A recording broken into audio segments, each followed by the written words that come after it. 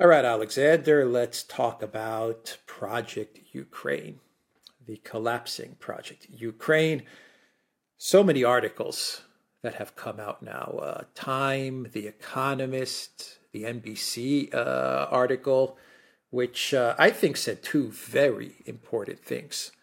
The first thing that it said is the Biden White House is concerned that Ukraine is running out of soldiers.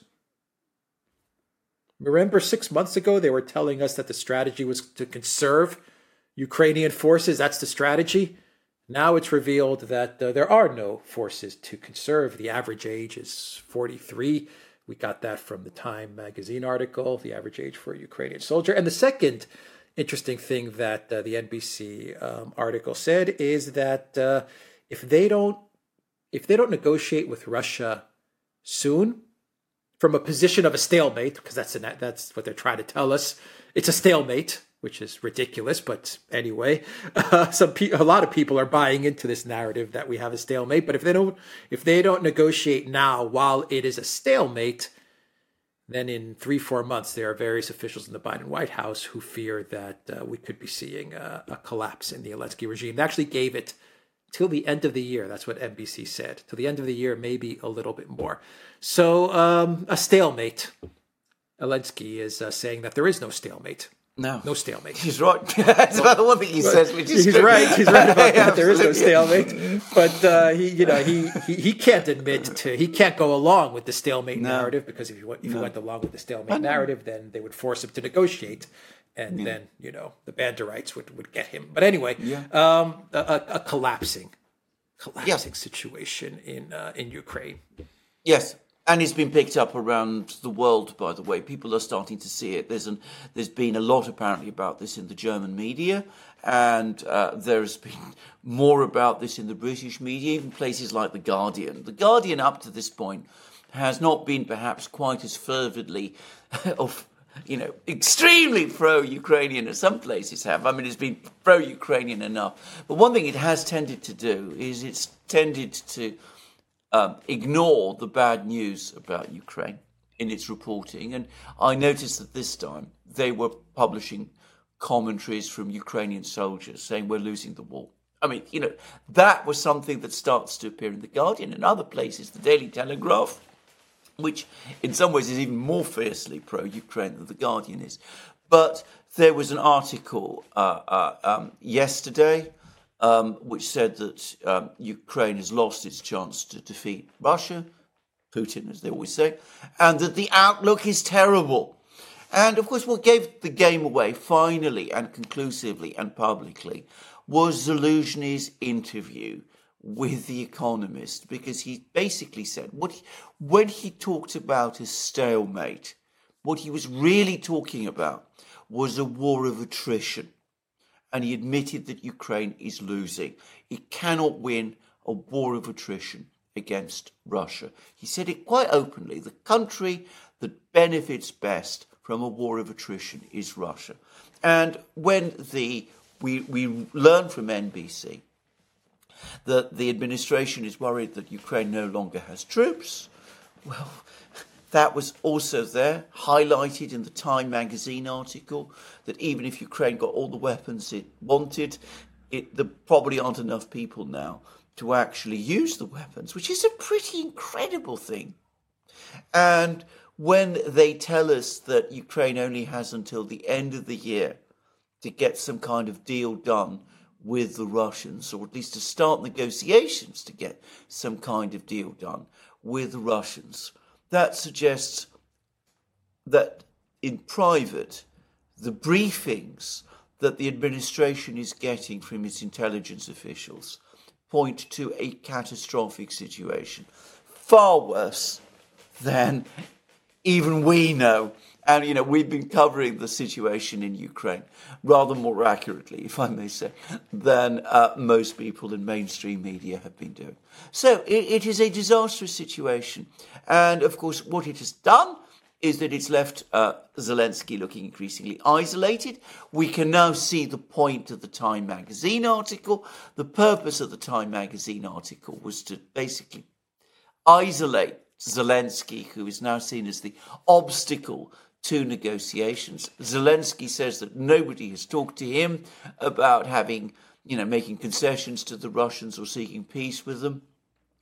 The NBC article about Ukraine being pressed to start negotiations comes from a senior current official, in other words, a top official of the US government, and EU officials were also apparently saying that as well. So assuming that what Zelensky says is true, which, by the way, it may be, what that means is that the US, the administration, and European officials, worried about the rapidly deteriorating situation in Ukraine, are now talking to Ukrainian officials and are keeping Zelensky himself out of the loop. So we can see the crisis. There's already, in other words, there's clear moves now.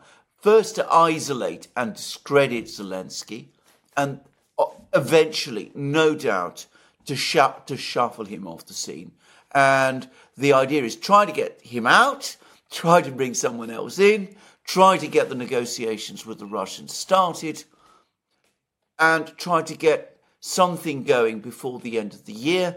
And Zelensky's being told, if you don't do it, if this doesn't happen by the end of this year, with you or without you, the next year it will definitely be without you.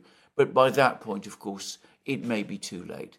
And there was something else that I found very, very interesting about both the Time magazine article and the NBC article, which is that they weren't talking about a freeze any longer. They were talking about negotiations for peace.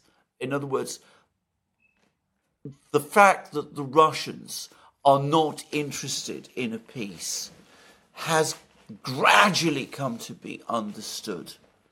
Though that doesn't mean, of course, that the administration, that the EU are reconciled in any way to the kind of peace proposals that the Russians would almost certainly demand as a condition for entering into any kind of negotiations at all. And lastly, just to say this, the Russians undoubtedly have picked all this up because Putin, during a meeting with Russian civil society people 2 days ago, actually laid out what looked to me suspiciously like positions that the Russians would take in case they did actually get a substantive offer for negotiations. And they looked to me to be absolutely unyielding. Just saying. What were those positions? Well, I mean, he was basically saying this. Yeah, absolutely. I remember it very well. He was saying, first of all, he spoke about the borders of Ukraine as having been artificially constructed by the Soviets. He's talked about that many times. He's talked about all of these territories, not just in the east, but in the south of Russia, being Russian, about these cities. And he didn't mention Odessa, but Odessa clearly was one, being Russian cities founded by Catherine the Great. Now, I have to say, reading all of that, it made it absolutely clear to me that he is now clearly thinking about some kind of general settlement about Odessa as well. He made it clear that NATO membership for Ukraine is a complete non-starter. We knew that already. But he said some things even about Ukraine minus these regions, all these Russian-speaking regions. He said that Ukraine is a fraternal country, and he said that it's a fraternal country in an ethnic sense. He said that Ukraine, when it joined Russia in the 17th century, consisted of Kiev, an area around Chernigov, and Zhytomyr, and that was all that Ukraine was then. And then he referenced a letter which the people of those regions, Kiev, Chernigov, and Zhytomyr, had sent to the Tsar, seeking union with Russia, in which they referred to themselves as Russian Orthodox people. Russian Orthodox people. So he's basically saying, look, all of these other regions, the Donbass, Zaporozhye, Kherson, but also Nikolaev, also Odessa, all of these regions, they're completely Russian. But even core Ukraine is ultimately a part of the Ruski Mir, the Russian world. And that, it seemed to me, is fully in line with what we've been hearing from people like Vyacheslav Volodin, that unless Ukraine completely capitulates and accepts all Russian demands about eastern Ukraine, about NATO membership, about rights of Russians in any area that is previously Russian, that remains under Ukrainian control, like conceivably Odessa, then the Ukrainian state itself will cease to exist. And it seemed to me from what Putin was saying that the Russians are now starting to think about a future of Ukraine without a Ukrainian state, with Russia once again establishing its historic boundaries, including Kiev, Chernigov and Zhytomyr. But importantly, because Putin did not mention Lviv or Galicia, those regions, they have no interest in. So, these are demands, or at least a preparation, laying the groundwork for demands that potentially go far beyond anything we have seen from the Russians up to this point. Yeah, demands that the collective West will never be able to accept. Well, they would choke on them. Yeah, they would choke on them, yeah. and of course the Ukrainians would also choke on them too. But we can see what's going to happen. The Ukrainians come along, they start negotiations. The Russians say, right, we need all the four regions. You need to accept those as part of Russia. We also need very, very strong protections indeed for Russian speakers in places like Kharkiv, Odessa, Nikolaev, and all those places. Conceivably, because we don't fully trust you, and Putin went to great lengths to discuss how, the previous history of discussions, diplomacy, negotiations, the Minsk agreement, all of that, how there is really no trust at the moment, and the nature of the political movements in Kiev, in Ukraine at the present time. So conceivably, in fact, most likely, he will insist upon the presence of Russian troops in some of these cities. Okay? So, to protect Russian residents there. It's impossible to see how any Ukrainian government could agree to that. In which case, one can also see how the Russians will just press on. And they're already, as I said, signalling what the future might be, a future without a Ukrainian state, with Ukraine east of Galicia, east of the former Habsburg provinces in the west, reabsorbed into Russia, and with this small isolated state, landlocked state in the west around Lvov, trying to maintain its independence by itself. It's a disastrous outcome. And Alexei Arestovich, who is now, Zelensky's former spin doctor, who's now become incredibly disillusioned, he made an extraordinary comment. He said, that I basically lied to the Ukrainian people in the past about our prospects of a quick victory.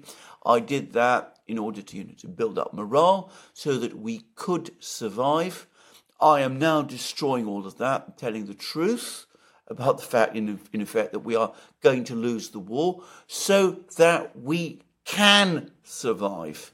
In other words, for Ukraine, this whole thing is now becoming existential. Now, whether, as I said, this is understood in the West, I don't know. But you can sense the urgency. You can sense the hard line the Russians are going to take, at least at the outset of negotiations. Over the course of negotiations, things might tweak and change. The Russians might soften their positions on some things. But the Russians are clearly signalling what is in their mind, the military situation is disastrous. For Ukraine, the economic situation is becoming increasingly disastrous. Support for Ukraine in Europe and in the United States is collapsing. There's an editorial about this also in the Daily Telegraph today. And the only person who wants the war to go on, as always, is Zelensky. But the Americans now are scrambling far too late in the day, disastrously late in the day, to come up with some kind of negotiations that they can begin with the Russians via Ukraine itself. Notice that they don't want to begin. Don't want to negotiate with the Russians themselves. The Americans don't want to talk to Putin. They want the Ukrainians to carry the water for them. But anyway, they want the Ukrainians to start negotiations because they can see a disaster coming. And just to finish this particular, thing that I'm saying now, we can also see that Zelensky himself is starting to become very, very concerned about his own political position. He's starting to sack generals without consulting Zelensky. He's talking openly, or rather his officials are now talking openly about Zelensky having acted improperly with that interview he gave to The Economist. All the indications are that Zelensky wants to have Zelensky sacked, but one gets the sense that if he does sack Zelensky, that's only going to compound his problems, because it also seems that other Ukrainian generals have lost confidence in Zelensky, and as we know from Time magazine, they're increasingly refusing to obey his orders.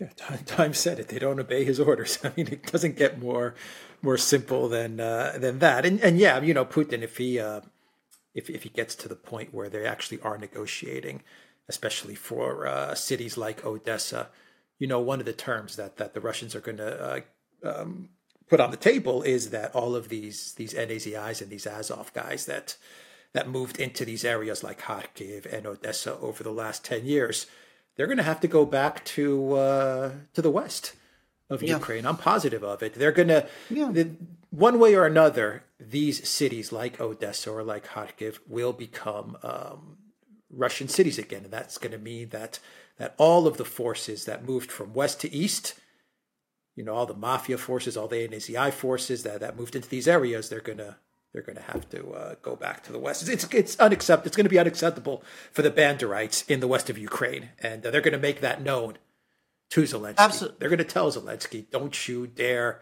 agree to negotiations with Russia." And so the hope strategy for the West, for the Biden White House with Project Ukraine, is that they can somehow convince Russia to negotiate on the terms of a stalemate. They've already convinced quite a large section of their population, as well as all the media, the analysts, the pundits. They are buying into the narrative that this is a stalemate, which is kind of shocking that they actually believe this is a stalemate. But they have to convince the Russians that this is a stalemate. And I think that Ursula going to Kiev and talking up Ukraine's accession into the EU is Europe telling Zelensky, look, you're going to have to say this is a stalemate. This is the only way that we can bring the Russians to negotiate on the terms of a stalemate, is if you come out and say, okay, it's a stalemate, let's negotiate. And in turn, we're going to provide some cover to you by dangling this EU accession, and maybe that'll take some of the pressure from the Banderites off of you. In other words, this is existential for you, Zelensky. They understand that for Zelensky, this is existential. This is life or death for Zelensky. And so they have to give him something in order to bring him to admit that, or at least to go along with the narrative that this is a stalemate, because they have to work on Russia for the Russians to agree that they're going to negotiate on the terms of a stalemate, which is laughable. But, we're dealing with with a Blinken State Department, and so and the European Union, and they may actually think that they can con the Russians into believing that the conflict is in a stalemate. Like I said, many people in the collective West actually believe that this is a stalemate, which is shocking, but they do. So I don't know. That's what I'm thinking. No, I was think the you're purpose absolutely of Ursula's trip to Kiev. Yeah. You're absolutely correct. And can I just say, the Russians, of course, have already taken notice of all of this, and they've already commented about this today. Putin's spokesman Peskov, it's obviously an arranged question, but at his regular morning briefing, some Russian journalists, asked him, "Are we in a stalemate situation in Ukraine?" And Peskov had his reply there, ready to hand. No, we are not in a stalemate situation in Ukraine. We are moving forward, steadily and rhythmically, and all the objectives of our special operation will be fulfilled. And that was clearly done in order to signal back to the Americans and to the Europeans that, don't try and fool us with all this talk about a stalemate. We are actually the people who are engaged in this war. We know that it is not a stalemate anymore. So, the Russians have already sort of, seen ahead of all of that. The fundamental problem with this whole conflict in Ukraine is that at no moment until now was the West, was the United States, the administration, looking at the reality of the actual situation in Ukraine. I mean, the amazing thing about the NBC article, for me, and it was the same, by the way, about the Time magazine article, was that finally the penny has dropped and they've suddenly understood the truth of all the things that we've been saying, for months, for years. Russia has limitless resources. It's able to, reinforce. It's not going to run out of tanks or missiles or shells or any of these things. They're able to keep going. Ukraine's losses are impossibly high. Ukraine has always been pretending that its losses, the losses that it's inflicting on the Russians are multiples greater than it's suffering. Well, suddenly the realization has come, well, maybe that isn't quite true. So, the miracle weapons, the ATACMS aren't working, the Storm Shadows aren't working, nobody seriously expects the F-16s to be working either. None of this, is working. And suddenly, disastrously late in the day, after almost 2 years of war, after 10 years of this crisis, because it began in its current form back in 2014. Finally, the penny has dropped and they've understood both the gravity and the urgency. But the trouble is, again, they've left it too late because the Russians already feel themselves to be heading towards a clear-cut victory. So why should they negotiate for less than they have to? Yeah, well, I mean, for NATO, even for NATO, this is becoming existential because if they can't sell everybody on a stalemate, then even the image, the confidence of NATO's big, powerful alliance is going to collapse. And so, that's why the whole stalemate narrative is so important to them, because they're coming and saying, we've invested 100, 2, 3, 500 billion in Ukraine. We've given them all our weapons. But don't worry, everybody. At least we broke even. That's what they're saying. At least we broke even. So it's not as bad as you think. So all the money and all the weapons, we ended up even with the Russians. Everything's okay. NATO is still powerful. The collective West military is still powerful. Joe Biden still delivered a break-even situation. All is good. That's why they have to push this whole stalemate narrative. This is where they are now. This is the end. And if they can't get Zelensky to go along with this, then there's no way to even focus with the Russians. There's no way to focus on the Russians. The minute you have Zelensky running around saying no stalemate, why should we even try to work on the Russians to agree to a negotiation based on a stalemate? Because Zelensky is not he's not going along with this. Absolutely. He's not being compliant. So he's the problem now. He's the problem. And so Ursula is telling him, the EU saying, look, we'll give you EU membership. We'll give you EU accession. We understand that the Bandera guys are after you. We understand that the neocons are pressuring you this way and that way. We'll give you something that you can work with, but you have to go along with us on this one. Absolutely. And most likely in 3-4 months, you're going to be gone. But at least you'll still be alive, Zelensky. I think that's the pitch that they're making to him. And I think Zelensky's like, I know. No way. He's like, I know. No way. I'm not going to get out of this in one piece. That's what I think he's sensing. He's sensing this, that he's in big trouble. Absolutely. He senses he's in very, very big trouble. And as I said, that's why he's moving to sack generals and try to rally what support he has. The problem with the stalemate narrative is that it is a fake narrative. It is just the latest fake narrative in the various narratives we've been hearing ever since this conflict began, the one, all the way back to 2014, and since then. I mean, it's as fake as the ghost of Kiev, the victory in Snake Island, the Russian defeat in Kiev. All of these things, it's been one fake narrative after another. This is just another one that is equally fake, and it's desperate. That's the thing to understand. This is a fake narrative born of desperation. We're not going to achieve regime change in Moscow. We're not going to, defeat the Russian army. What we perhaps are, however, achieving is we're fighting the Russians to a standstill. So something that we wanted of, Ukraine will remain beyond that. But because it's a fake narrative, because it has no reality behind it, the truth is going to be called on it, just as the truth has been called on all the other fake narratives we've had in the past. And given that they're talking about the end of the year, and, that's only, a couple of weeks away now, 7 weeks away now. That gives you a sense of how short time now is. I mean, coming up with fake narratives at this point, it's just, it really doesn't make very much sense. All I can say, I can't put it more simply than that. It's simple. Lukashenko, in an interview he gave 2 weeks ago, he said Ukraine is running out of men.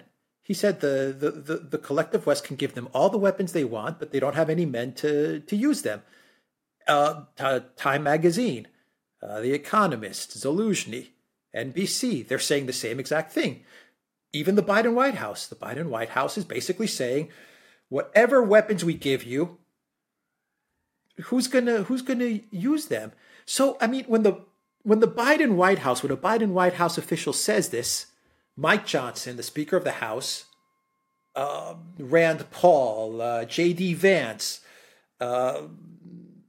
Josh Hawley, I'm sure they read the NBC article and they say, even if we approve $61 billion to Ukraine, and even if we give them more weapons, NBC is telling us that these weapons are going to go to Kiev, and what?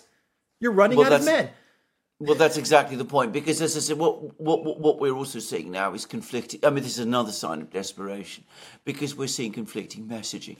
On the one hand, we're told by the president himself, was it last week or 2 weeks ago when he addressed the American people from the Oval Office, we must give all this money to Ukraine, because they need this money to see off this aggression from Putin and all of that. And then now we're told if we give them all this weaponry, then they don't have the men to use it anyway, so it's not going to make any difference. So when people resort to that kind of conflicting messaging, and by the way, you're absolutely right. Josh Hawley and Marjorie Taylor Greene, they've now got the narrative lines for them. They can just wave this article in NBC and the one in Time magazine. They're going to say, is this really the man, Zelensky, you want to give all this money to? I mean, the man who's hiding in a bunker and getting delusional and giving crazy orders, and to the army that's run out of men and can't use them.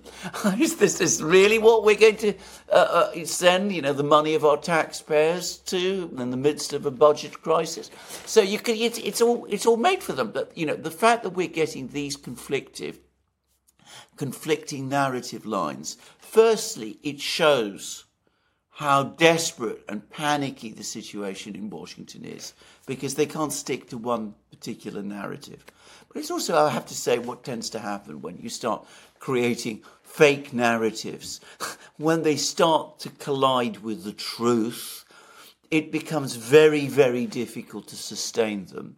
And then the contradictions start to show. Yeah, we're heading towards a big, big catastrophe for the collective West and for Zelensky. Yeah. Yes. It's crystal clear. Yes, absolutely. And I think, the Biden administration will be massively damaged by this. There's no way that they won't be. The United States will pull through. This is a big blow for them geopolitically, but it's not an existential disaster. For Europe, it's a big blow. It's a big blow. Europe, for Europe, for Germany. For what happens to Olaf Scholz? Well, what his record in German history is going to be, what people are going to say about the Habeck Baerbock duo. Well, I just shudder to think.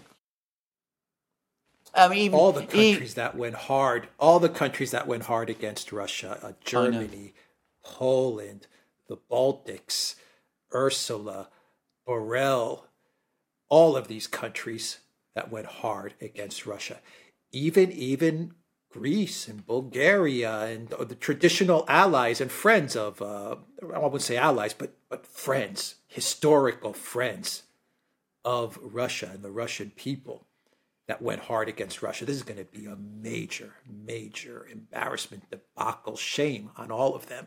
And I wonder if they know it. I wonder if they understand what's happening. Oh, I think they do.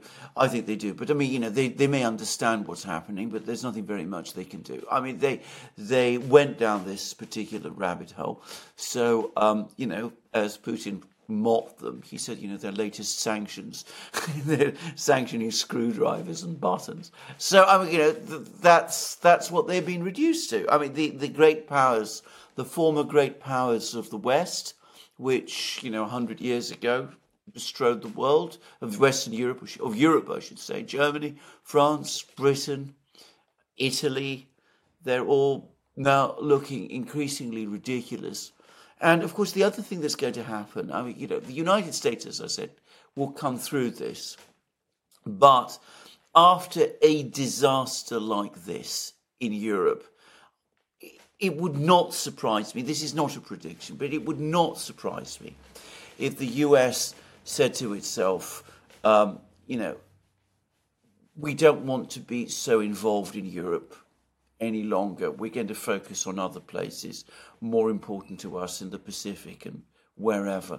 I noticed, again, going back to Putin, that he was actually saying in one of his recent comments that with the Americans, sooner or later, he expects that the Russians will come back to some kind of, if not, friendly terms, at least they'll reopen a dialogue.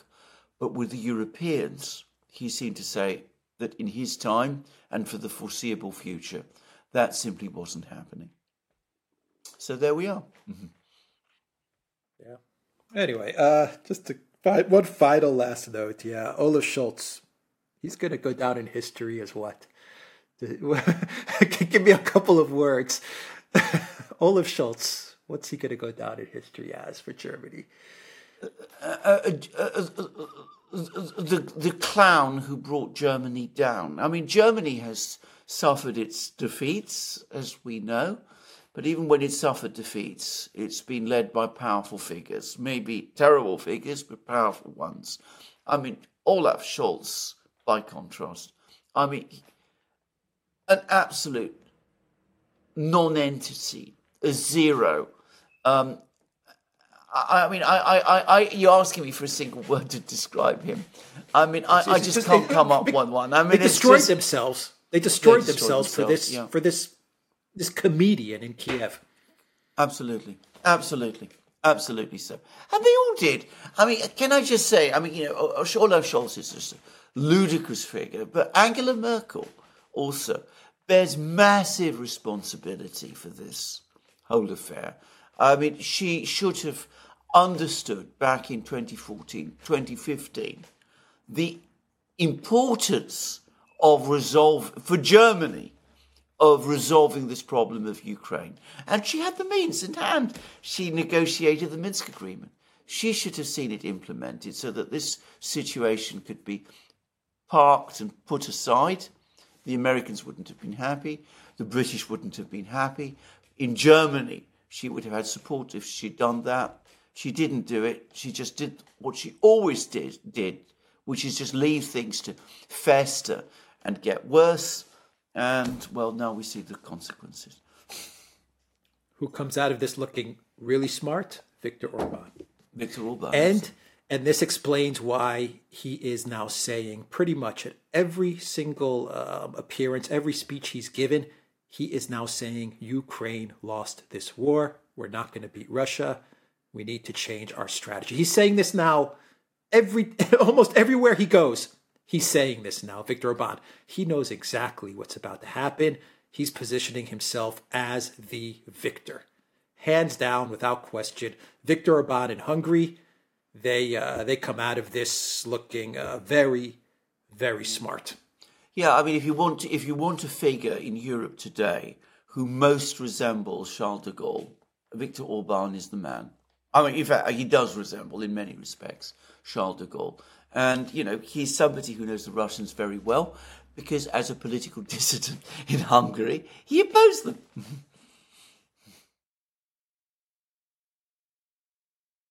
All right, we'll end it there. TheDuran.locals.com. We are on Rumble, Odyssey, BitChute, Telegram, and Rockfin. And go to the Duran shop. 10% off. Use the code TheDuran20. We are also on Twitter X. Take care.